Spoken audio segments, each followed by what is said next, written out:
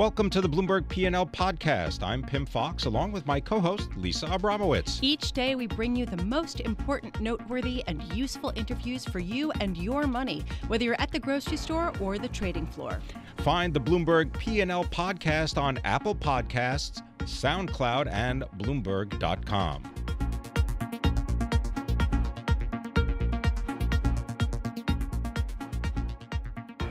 When will the pain in developing markets stop? Right now, we're looking at the MSCI Emerging Markets Currency Index dropping to a new low since 2017 in May, as people start to think, what's next? We've got India, we've got Indonesia. Will China go? Joining us now, Eric Fine, I'm very pleased to say, portfolio manager focusing on emerging markets, particularly fixed income. Dear to my heart, at VanEck Global, here with us in our 1130 studios. Eric, thank you so much for being here. In your quarter century of experience with developing markets from Morgan Stanley and at VanEck, what period are we in right now? What period is analogous to it in history? Sure. Well, first of all, we're in an experimental period, right? So quantitative easing is an experiment. And so referring back to history is tricky. But my short answer is it feels a lot like 94, 97. That there was a period of leverage, that an unwind or a tightening in policy began with the Fed. It began to have repercussions around the world. Some of them didn't seem major, didn't seem that important at the time. Mexico or in the case of 97, Thailand. Thailand's really not that important a place, right. And yet it cascaded and didn't stop until the Fed backed down. So if you see a cascading pain, I mean, are we a quarter of the way through here, or are we 3/4 of the way through? What do you think? Yeah, quarters. I'm not. I think right now is observing and storytelling time. Right. I mean, I was a sell side economist, so I can get into numbers if you want to. So I'm more comfortable saying we're still in the first half of this. Okay.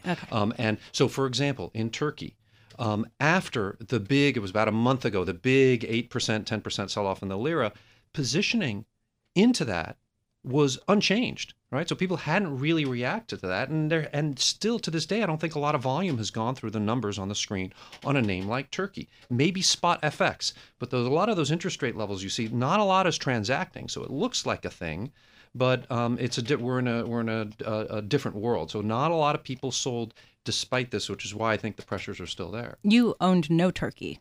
Correct? Correct.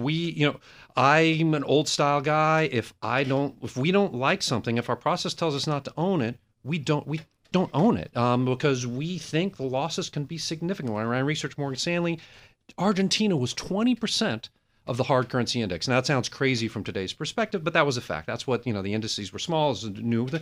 We thought they would default. That was interesting, but not a really unique view. A few other people thought, but we zero weighted it. That was very formative to me. If you think if we don't like something and you're really faced with capital losses, we think the bias should be to really avoid it and not worry that it's a big part of an index. Okay, so if that is the case, I mean, the way you're talking about, I'm old school that way. The one reason perhaps that you're saying that is because indexing has absolutely exploded, and a lot of people who've gotten into emerging markets have done so through ETFs and other index strategies, and they own a lot of things that they may not believe in. How will that change the dynamic in this emerging markets sell-off? Yes, well, indexing has, first of all, it's given investors access to products that they haven't had. And in general, average U.S. pension fund has 3% allocated to emerging markets bonds. If you look backwards, just the dollar index, you're supposed to have a lot more. So it served a real purpose. But I think in terms of market structure, what it will mean for specific countries like a Turkey is when things seem as if they've gone bad, but you look on the screen and it doesn't look that bad, don't think it's over. That's my main message. It's not that they're bad. It's just that for specific countries, it can create an appearance that things have stabilized when they really haven't. And so in a country like Turkey, I think there's a real chance that we get to capital controls. If you get to capital controls, the numbers on the screens right now, which I'm saying should be doubted, all of a sudden become undoubted because there's essentially nothing on there. And you have to. So that's the real concern. It's not an overall process. They're providing real opportunities for people who couldn't access great things like, in general, emerging market bonds have done well. Right. It's that for specific countries, it can create complacency when it's unwarranted. And I think it's very much the case in Turkey. Interesting. So you do invest in emerging markets. So it sounds like you do have a somewhat negative view of the asset class that you focus on. Where are you positive? Sure. Well, so when I say that, it's for a big part of the reason why I'm cautious right now is the names that I see adversity, where I'm expecting adversity, happen to be big names. So when people ask about quote unquote emerging markets, they're not asking me about my view on Mongolia or Armenia or Belarus or Argentina, or sometimes on Argentina. They're asking me about big names like Mexico. Well, they had an election. We think AMLO needs to be tested as a new president. So does that mean you're pro-Mexico cautious. or cautious We don't have Mexico? a lot of exposure. Okay. You're not looking to get exposure there. Russia, economic policy is great, but sanctions risk is there. Turkey, I've already explained our view on Turkey. Yeah. Those are big names. So that's the spirit in which I'm answering it. So what are we excited about? Argentina, you could describe what's happening to emerging markets as a test. Some countries are passing, some countries are failing. Now, the test is not just one test. You take a few of them. But every single test, in my opinion, that Turkey has taken in this, they failed. They are not looking like their prospects are not looking good. Argentina, in our opinion, has passed all these tests. They floated the exchange rate. Not enough. But you know what? Just don't invest too much in the exchange rate if that's your concern, if you think it needs to go more. But they've tried to quasi-float the exchange rate. They've hiked interest rates to double the inflation rate. Turkey is contemplating hiking interest rates to the inflation rate. And they've invited the IMF, which means dollar funding is really just not the risk. So I'm not saying Argentina currency is out of the woods and all, but when you're under an IMF program and you're committed and you're reacting the right way, 9-10% yields for government bonds in dollars is too high, and higher for provinces that haven't had a track record of defaulting is too high. So Argentina, we're very excited about. What about 100-year Argentinian bonds? Too much spread duration. You're not trading Argentina there. So as bullish as I am on Argentina, when you get into spread duration, you're trading a whole bunch of other things that are not the original thing. I'd also say Chinese property, right? People are worried, it's not this general EM thing. We have not avoided China because we thought there was going to be a disaster there. We avoided China. We didn't see value there. Now, due to these pressures, some of their property names, corporates, are very yieldy now. And a lot of them have high cash to short-term liabilities. So that's an attractive sector where you might see negative news about, but we're excited by because they're responding positively. The government's responding positively, and the companies have buffers, these high cash. So we're not afraid of risk. We're just saying that a lot of things that get associated with quote-unquote emerging markets happen to be vulnerable. And the fact that in the old days, not liking something meant not owning it. And these days, not liking it meant, well, I have to have some because it's a yield. We're in a QE environment, means that there can be some complacency in certain names. So don't get comforted by, oh, gee, Turkey looks stable. I wouldn't get comforted by that. Eric Fine, you'll have to come back. A pleasure speaking with you. My pleasure. Thank you. Eric Fine, portfolio manager focusing on emerging markets fixed income strategy for Van Eck Global here in our 1130 studios. Fantastic insight at a time when a lot of people are trying to figure out just where we are in this emerging market sell-off. How pervasive will it be? How tied is it to the Federal Reserve?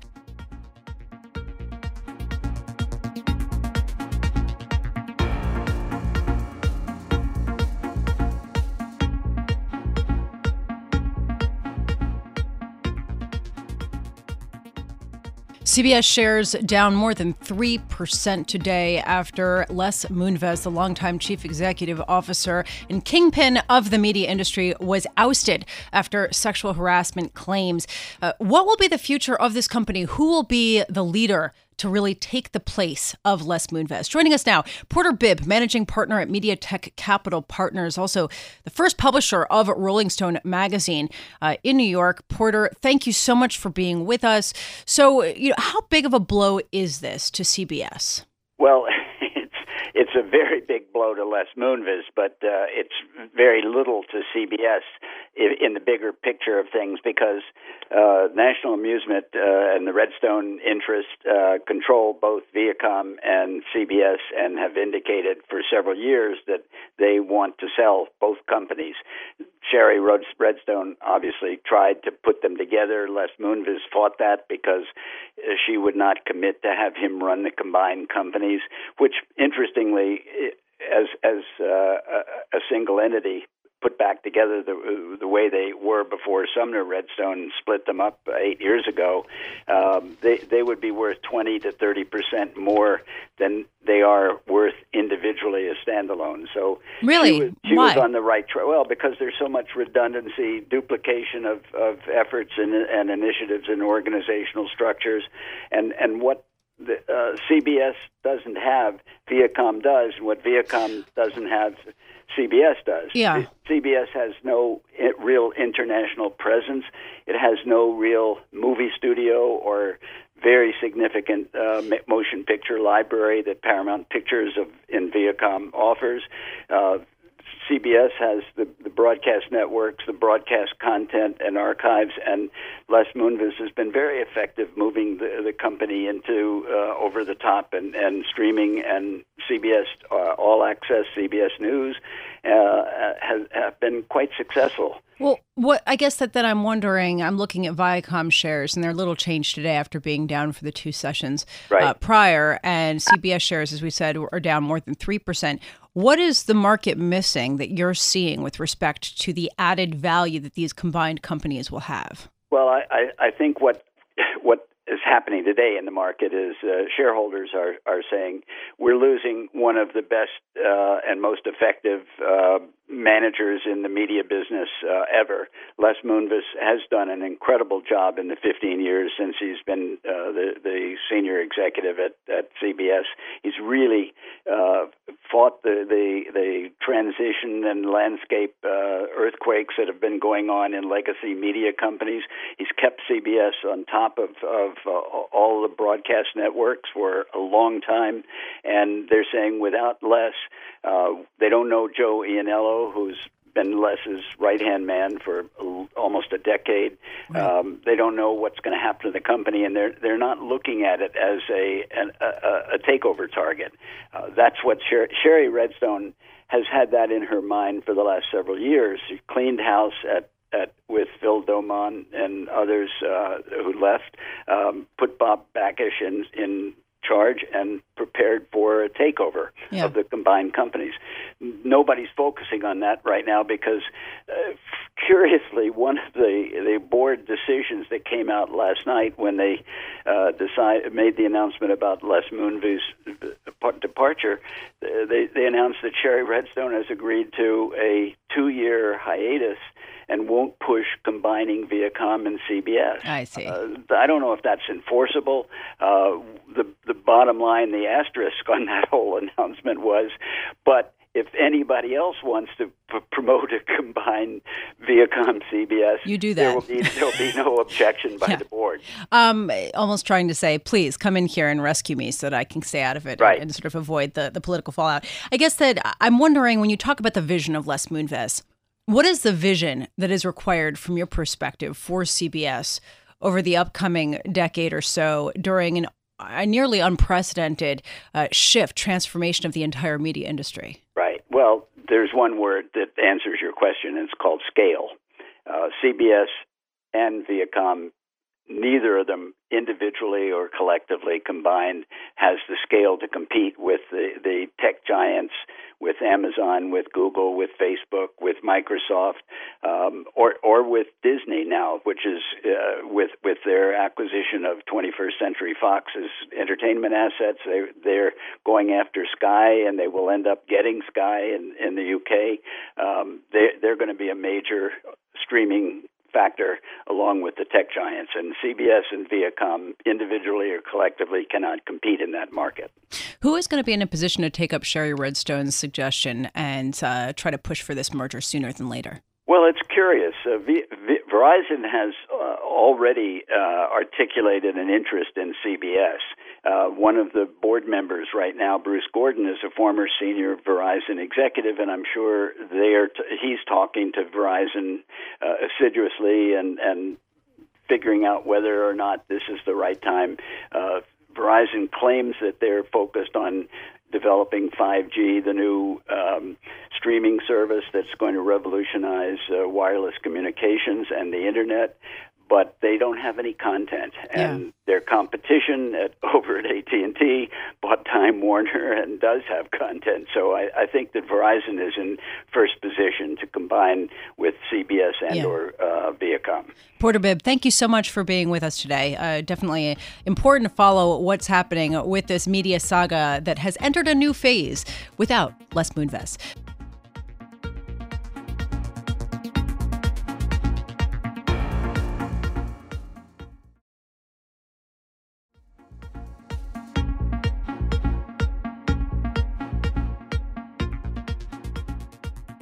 Apple shares down today for a fourth straight day, the biggest four-day slump since April. This comes after the company said that it would have to raise prices on certain products in response to the additional tariffs that President Trump has proposed on Chinese goods. Joining us now, David Garrity, I'm very pleased to say, Chief Executive Officer of GVA Research.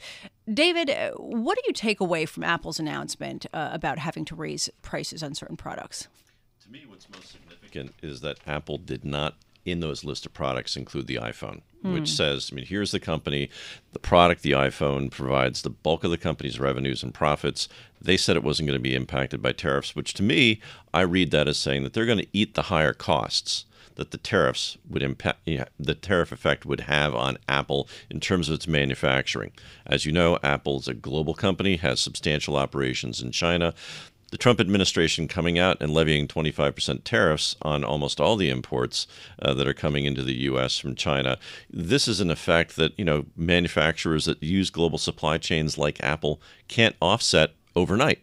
And as a result, Apple is saying that with respect to the iPhone and the higher tariffs, they're going to eat the costs, which means that they won't pass through these costs to their consumers. However, in other cases where the company said in the case of iPods, in the case of accessories, prices will be going up. So, but here's what I'm struggling with. iPods, who has an iPod these days, right? These are all sort of the peripheral products of Apple's.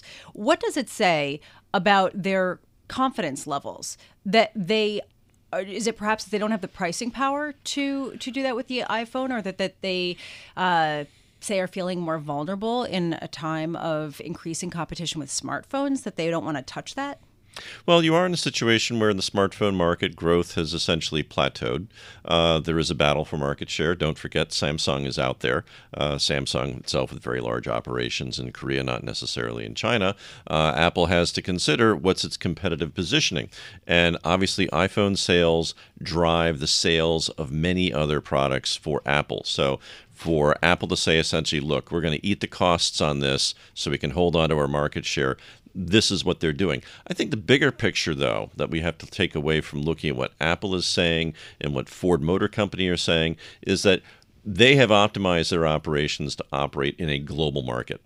Imposing tariffs requires changes in supply chains that can't be made overnight. These require substantial capital investments, which are done over years. What it really means at the end of the day is that if prices are going up so much, these companies are going to limit what consumer choices. Look at what Ford Motor Company did in terms of saying, we're not selling passenger cars in the U.S. anymore. The costs are too high. Tariffs are making it worse. Oracle and Hewlett-Packard Enterprises, in the comment period to President Trump about some of these tariffs, said that if they go through, it would impede America's leadership when it comes to creating a 5G network. Do you think that's true? I would argue that, again, global supply chains matter. And in this case, we have components that are important for the adoption of things like 5G. 5G, as a wireless broadband protocol, arguably is going to usher in a new generation of services. If the U.S. wishes to fall further behind in terms of being technologically competitive, fine. Go ahead. Delay the implementation of 5G. We'll only all suffer as a result. So you don't think this is just an issue of the companies just throwing threats out there in order to get their wish, which is to get these tariffs taken off the table? I don't believe the companies make idle threats. Companies are talking about capital planning processes that, again, take years to implement. And for an administration to come out and expect that companies at the drop of a hat are going to be able to turn around and reconfigure themselves, that's just blatantly unrealistic. So how much do you think that big tech in the U.S. would sell off if these tariffs go through as promised? Well, I mean, we're already looking at a situation where people are saying that Apple probably from about $217 a share right now probably pulls back to maybe below $200 a share. So you're probably looking at something in the order of maybe about a 10 to a 15% correction. Across potentially, the board. Depending upon the company and depending upon how exposed they are relative to their supply chains in China. I have to wonder, are people going to start talking about peak tech, especially now if you look at, for example, Snap, one of the hottest IPOs of last year, declining, shares reaching a low. You smile a little bit because putting Apple and Snap in the same sentence is sort of a little bit ridiculous. But their chief strategy officer is leaving, who really helped, create this company. Do you think that's significant, or you think this is just a company that's sort of out there? I mean, Snap is a company that obviously Facebook wanted to emulate all their features, and I would argue that there's greater competition taking place there. But in terms of talking about peak tech, I mean, the fact that the stock market now, 10 years after the collapse of Lehman Brothers, is up 80% off its 2007 highs, a big portion of that has been due to tech. And to the extent, if we're calling peak tech, are we really calling peak stock market? Well, what's the answer? It's something that we're going to have to contend with. And the extent that the administration decides to take on China and put the tech industry in the crosshairs certainly puts the stock market at risk. And Lord knows the president is someone who likes to trumpet the fact that there are new stock market fully highs. Intended, as your eyes told me. So in other words, you do think that should these tariffs go through, if I'm reading through the lines, if these tariffs go through, there's a good chance that tech will sell off in a meaningful way and lead to sort of the end of this equity rally. I mean, there are other data points that are out there. Goldman Sachs last week come out and said that their bear market warning indicator is at the highest level we've seen since 1969. They said it may not necessarily lead to an immediate crash, but expect a flattening of returns from equities. Certainly, these tariffs are going to contribute to that. David Garrity, always a pleasure having you on. Thank you so much for being with me. Thank you. David Garrity, Chief Executive of GVA Research.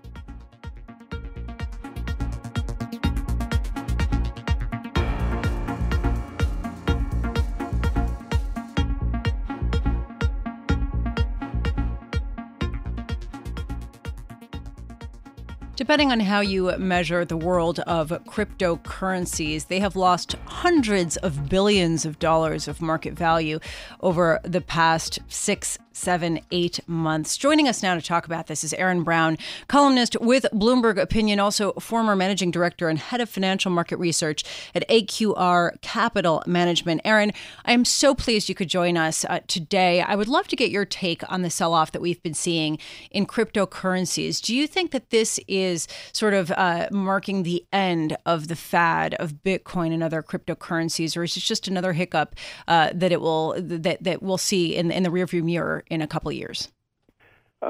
What's really puzzling about this sell-off is why it's a big news story, why we're even having this interview. Crypto fell from an intraday high to an intraday low 16% last week, and the average it does in an average week is 14%. This is a security with a 6% daily standard deviation, so it's roughly 6 times as volatile as the S&P 500, and we wouldn't be talking about the S&P 500 going down 2 or 3% in a week as falling off a cliff or as testing new lows. We're not testing new lows for the year. We had bigger sell-offs and lower prices every single month. Well, I'm sorry. We've had bigger sell-offs every single month this year, and we've had lower prices every year, every month since April. I think this is a non-story. I think somehow people who weren't paying a lot of attention to Bitcoin and cryptocurrencies took a look and said, my gosh, this is volatile. It's a lot more volatile than the stock market. That's true. It's been true since they were introduced in 2009. You know, I think that you raised an interesting point, which is these are volatile. They will continue to be volatile. So why do we talk about the volatility? And I think that it comes as the Securities and Exchange Commission in particular goes after an increasing number of crypto companies. I want to just use a pretty broad term here. The latest being that they temporarily suspended trading in the Bitcoin Tracker 1 and Ether Tracker 1, these two cryptocurrencies, on yesterday this was. So this, I think people are looking at perhaps regulators taking a stronger stance with this. What do you say about that? Yeah, I think there were two. So there was that SEC. There was also an SEC shutting down the Frost penny stock pump and dump. Neither of these actions have anything to do with cryptocurrencies, other than or anything essential. The penny stock was a classic penny stock pump and dump. It just happened that it was run by some people who were strong Bitcoin bulls, and the two funds that were shut down or suspended, they weren't shut down, had nothing to do with the fact they had crypto. It had everything to do with the fact that their legal documentation conflicted with their offering documents, and the offering documents and legal documentation conflicted with what the brokers were representing them as. This was pure legal sloppiness on the part of the issuers. Hopefully it won't turn out to have been criminality, just sloppiness.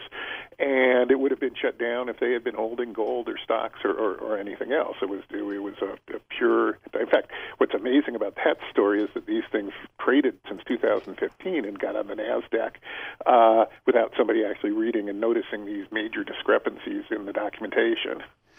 I guess that the other thing that sort of got my attention this morning and why I did sort of pay a little bit more notice to the sell-off was that the co-founder of Ethereum, Vitalik Buterin, was speaking with Bloomberg and said, we may have seen the days of explosive growth in the blockchain industry. We may have seen those already. And going forward, this is going to be a much slower grind with a lot less hype.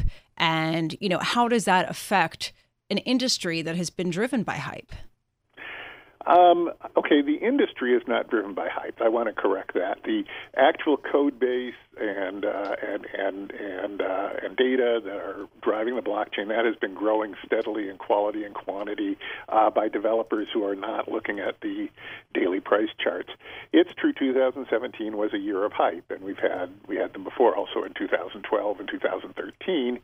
And the hype was driven, in my opinion, primarily by the idea that institutional investors and retail investors were just waiting for some regulatory and infrastructure changes, and they would pour billions and billions, hundreds of billions of dollars into this crypto, and that turned out not to be true. The legal barriers were fixed, and the infrastructure was built, and nobody came to put in anywhere near that kind of money. But that has nothing to do with the long-term economic case for Bitcoin, the 5-10-year idea that cryptocurrencies are going to be a very important part of the economy to come. The Ethereum comments that we're not going to see another 1,000% increase, that's not too unreasonable given the size of the crypto market.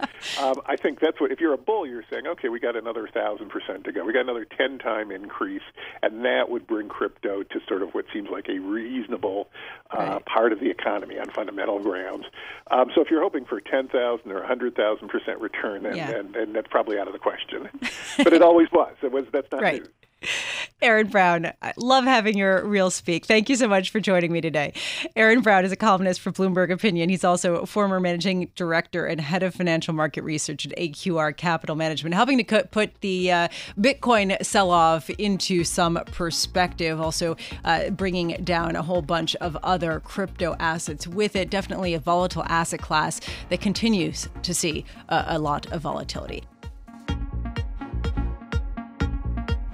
Thanks for listening to the Bloomberg P&L podcast. You can subscribe and listen to interviews at Apple Podcasts, SoundCloud, or whatever podcast platform you prefer. I'm Pim Fox. I'm on Twitter at Pim Fox. I'm on Twitter at Lisa Abramowitz1. Before the podcast, you can always catch us worldwide on Bloomberg Radio.